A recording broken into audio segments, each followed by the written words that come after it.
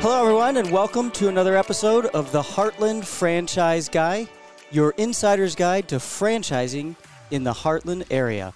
I'm Blake Martin, local small business franchise owner and your Heartland Franchise Guy. This is the place for information, resources, and advocacy for all things related to the franchising industry and for entrepreneurs thinking about learning more regarding the franchise industry. Today, we've got a very unique guest who's joined us via Zoom. I want to thank you for spending some time with us today. This is Todd Feaster. Thanks, Blake. Good to be here.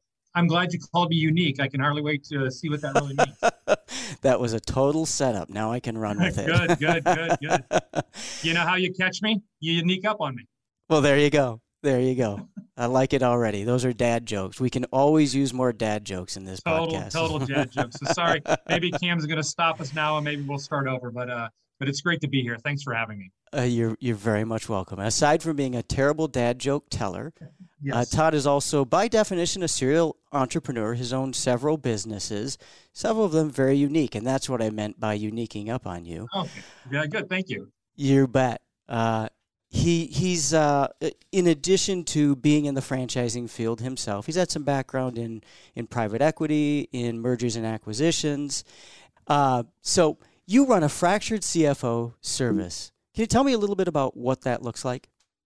So fractional CFO services, think of it as back office accounting services. So we just added our 24th employee this week. We've more than tripled our employee count and doubled our revenue size this year. And what we do is we provide back office accounting services from CFO to controller to accounting manager to bookkeeping specialist to payroll specialist. So any kind of back office accounting need that a closely held small business may need, we have the team to come in and provide that expertise. Fascinating. What was the impetus behind that business? What made you think to start that business? I actually worked in a fractional CFO services business in the late 90s.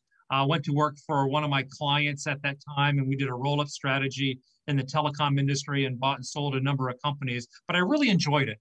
And really, my business partner and I, who I met about 20 years or so ago, he's a CPA.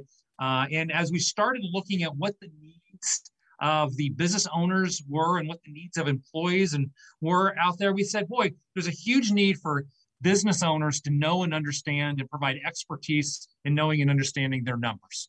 So what we're not, though, we're not a CPA firm, so we don't do taxes.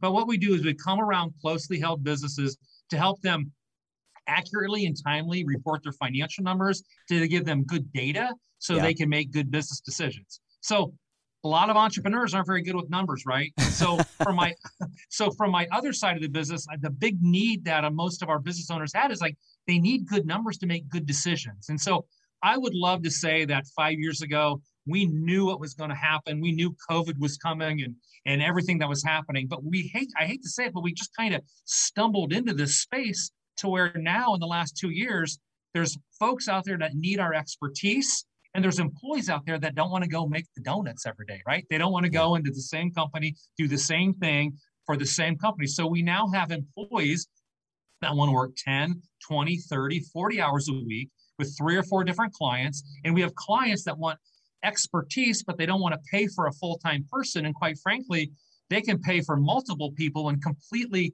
outfit their back office accounting team at a very high level. Does that make sense? It does make sense. A very unique model. I know you're not the only one in the world doing it, but certainly can understand how you would come up with that idea of being an entrepreneur yourself. And I'm not a CFO, right? I'm an operator. I'm a business operator, but that's why I've got a really great partner who is a CPA, who is a CFO. We've got 5 CFOs on our team. We've got 4 controllers, and the balance of our folks are accounting experts. And we've got some folks that do business valuations, and we help people buy and sell their businesses also. We've got an M&A director. So we've been able to build a really great team of experts to go out and support our clients. Fantastic. good to know a service like that exists. And, as you were describing that, the common thread, of course, in what you do is all about understanding the numbers of your business, a focus on financials and learning from the financials, and needless to say, the end result being a focus on the right kind of income generation, which brings me to one of the topics that is really the genesis behind the discussion today.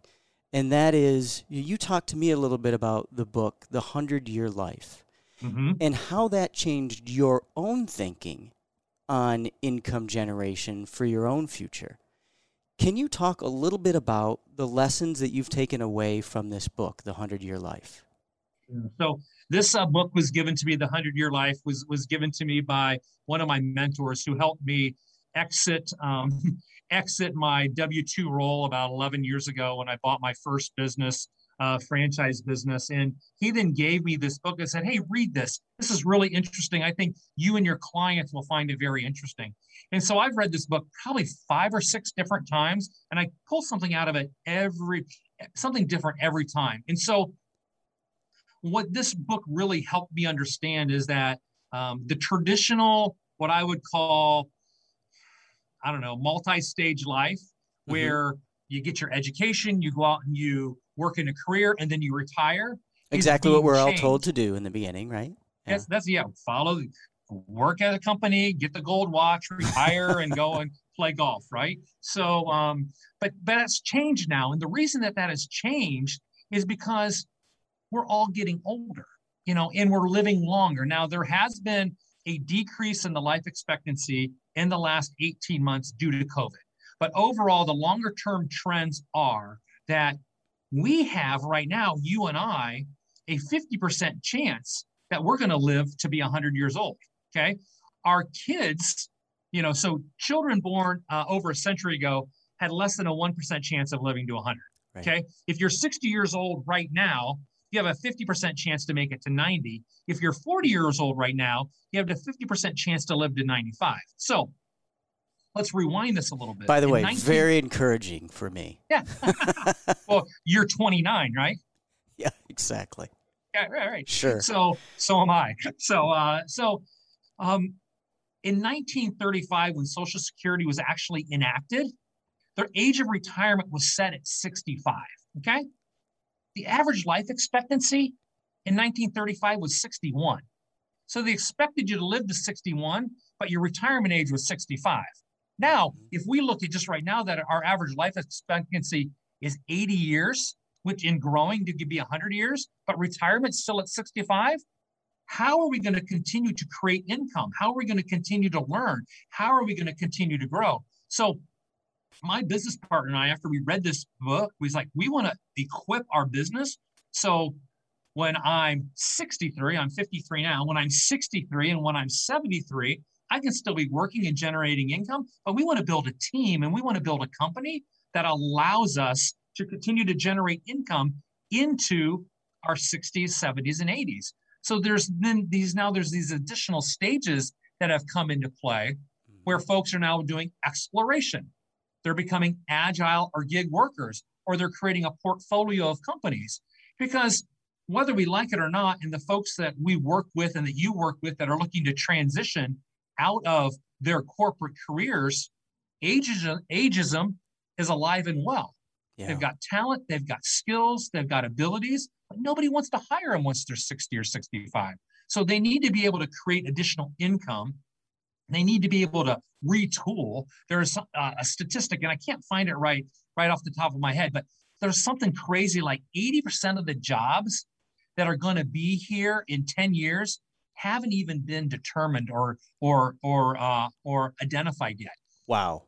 Artificial intelligence is growing so rapidly, even within our bookkeeping and our accounting work. We're utilizing bots to do reoccurring transactions. We're using automated workflow processes to pay bills automatically. And so there's so much that's happening right now. The whole society 100 years ago was very agrarian, right? And now it's gone from being agrarian to industrial to management. And now it's technology. It's technology. It's all these advances. So folks are really having to say, okay, if I'm going to retire at 65, but I'm going to live to be 100, Do I have the health to make it that far? Do I have the cash? Yeah. Do I have the retirement funds? Do I have the skills? So if these skills are all changing in the next 10 years, how are we adapting and how are we changing? So this book changed my whole approach on evaluating the gig economy in the last 5 or 6 years. We were fortunate that we had the wheels in motion for TP4 Advisors as an outsourced or fractional bookkeeping, accounting, and CFO service business.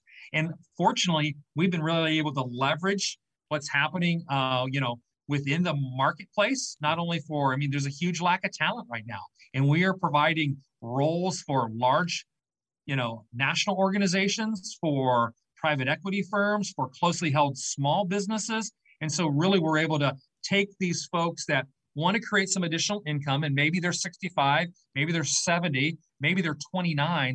The age range of our 24 employees goes all the way from 69 years old to 26 years old. So let me interject if I couldn't ask you a question. Sorry, I'm just going on and on. No, that's okay. You were on a roll and it was very eloquent, and that's why I wanted to hear you continue to connect those dots.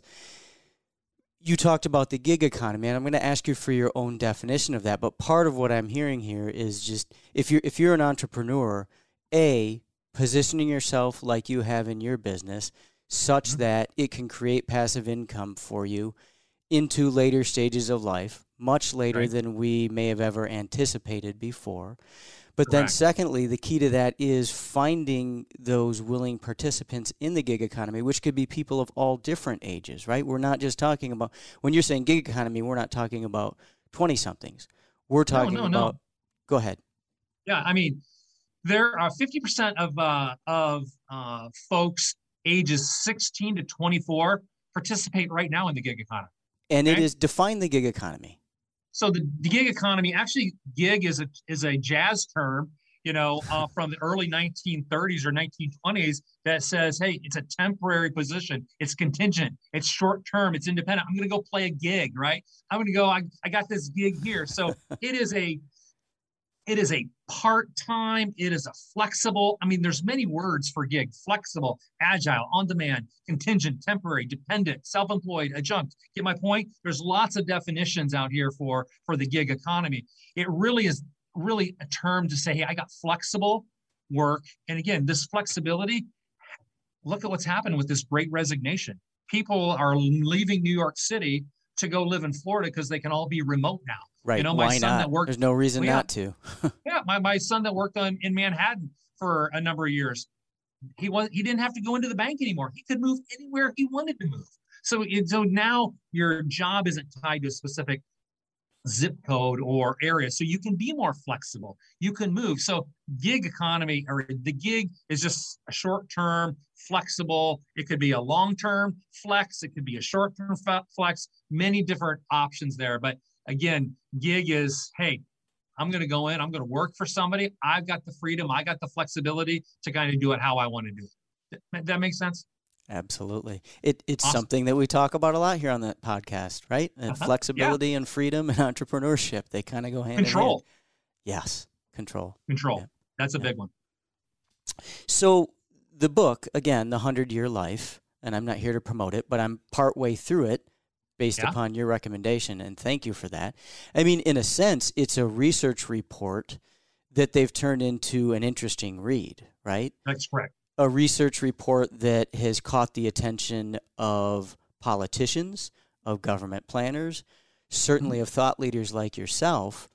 So if you're an aspiring entrepreneur or existing entrepreneur, what lessons would you suggest they take away from that? Or what thoughts should the lessons of the book be provoking for aspiring and existing entrepreneurs?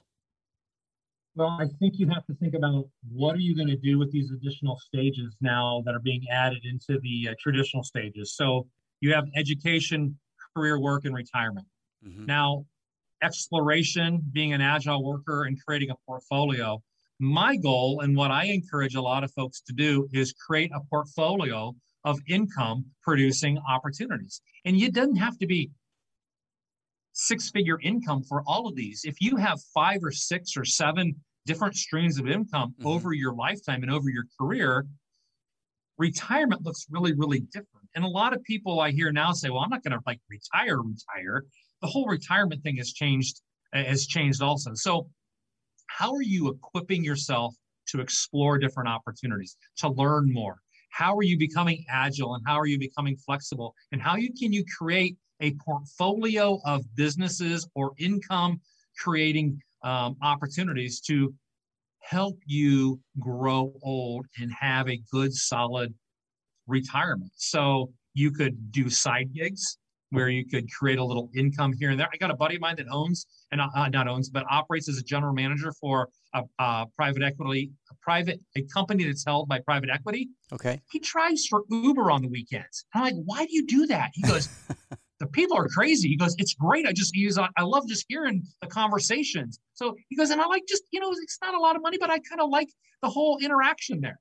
And then some other options other than side gigs are like self-employment, doing some consulting based on a level of expertise or an area of expertise outside of your current W-2 role. Subcontracting, going in and doing some subcontracting work in an area that you're good at. Buying a franchise business, right? When I was looking at businesses 10 years ago, there's no way I'm going to own a Subway. Nothing against Subways. No way I'm going to own, an In-N-Out burger joint, whatever that looks like. Yeah, what we all think of when we think of franchising. We all think of food and French fries, right?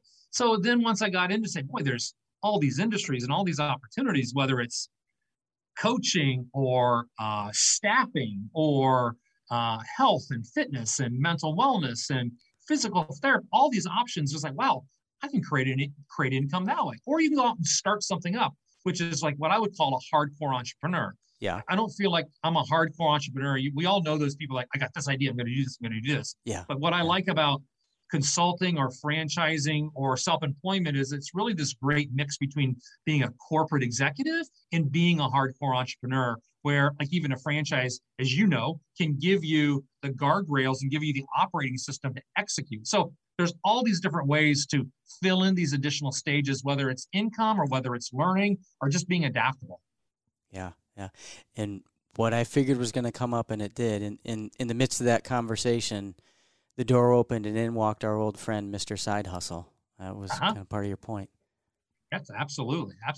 Sound a little here on eBay. You got a little something here. So, it's what do you need to do to create income? And now I will tell you, not everybody's equipped to be a gig worker. Not everybody's equipped to be a business owner. And that's okay.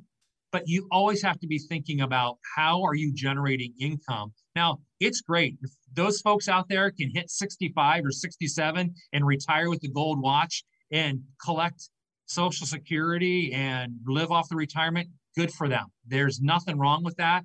That is just becoming harder and harder to do as we all get a little older. Yeah, good point. Let me ask you one last question as we're getting near Sure. the end of our time here. So, lessons. We talked a little bit about, or you talked a little bit about, being able to diversify yourself and create a portfolio of businesses. For that listener that might be in the process of starting or thinking about starting their first business, any best practices or suggestions you would give as far as setting up that first business such that you can be ready for additional future businesses? Find a coach, number one. Oh, okay. Even professional athletes. I love golf. Most golfers have 2 or 3 coaches: a swing coach, a putting coach, a strength and conditioning coach. Find a coach. Whether you're looking to start a business from scratch, SCORE is a great solution. The Small Business Administration. Whether you're going to buy a franchise, use a coach, like you. That can guide people through and Sherpa them through the path to help them not only identify what they need, but help them identify things they're not even aware of. So whether you are, even if you're going to do a little side hustle, find somebody to mentor you. Find somebody that's done it before. Don't be afraid to ask a lot of questions and go out and do the research and say, hey, I want to do this.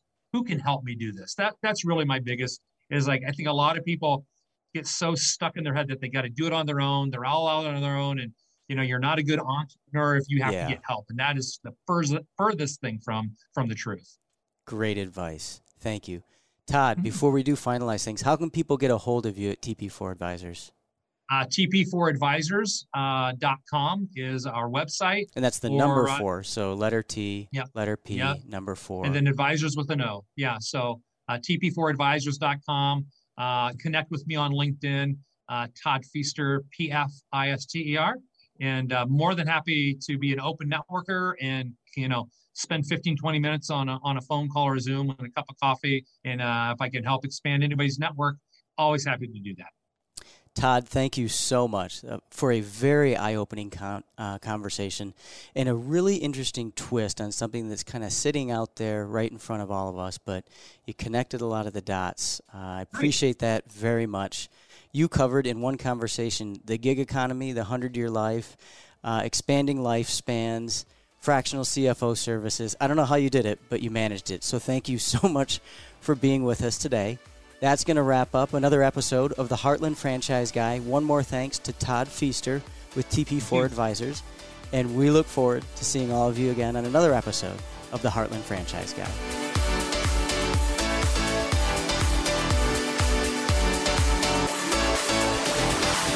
A Huda Media Production.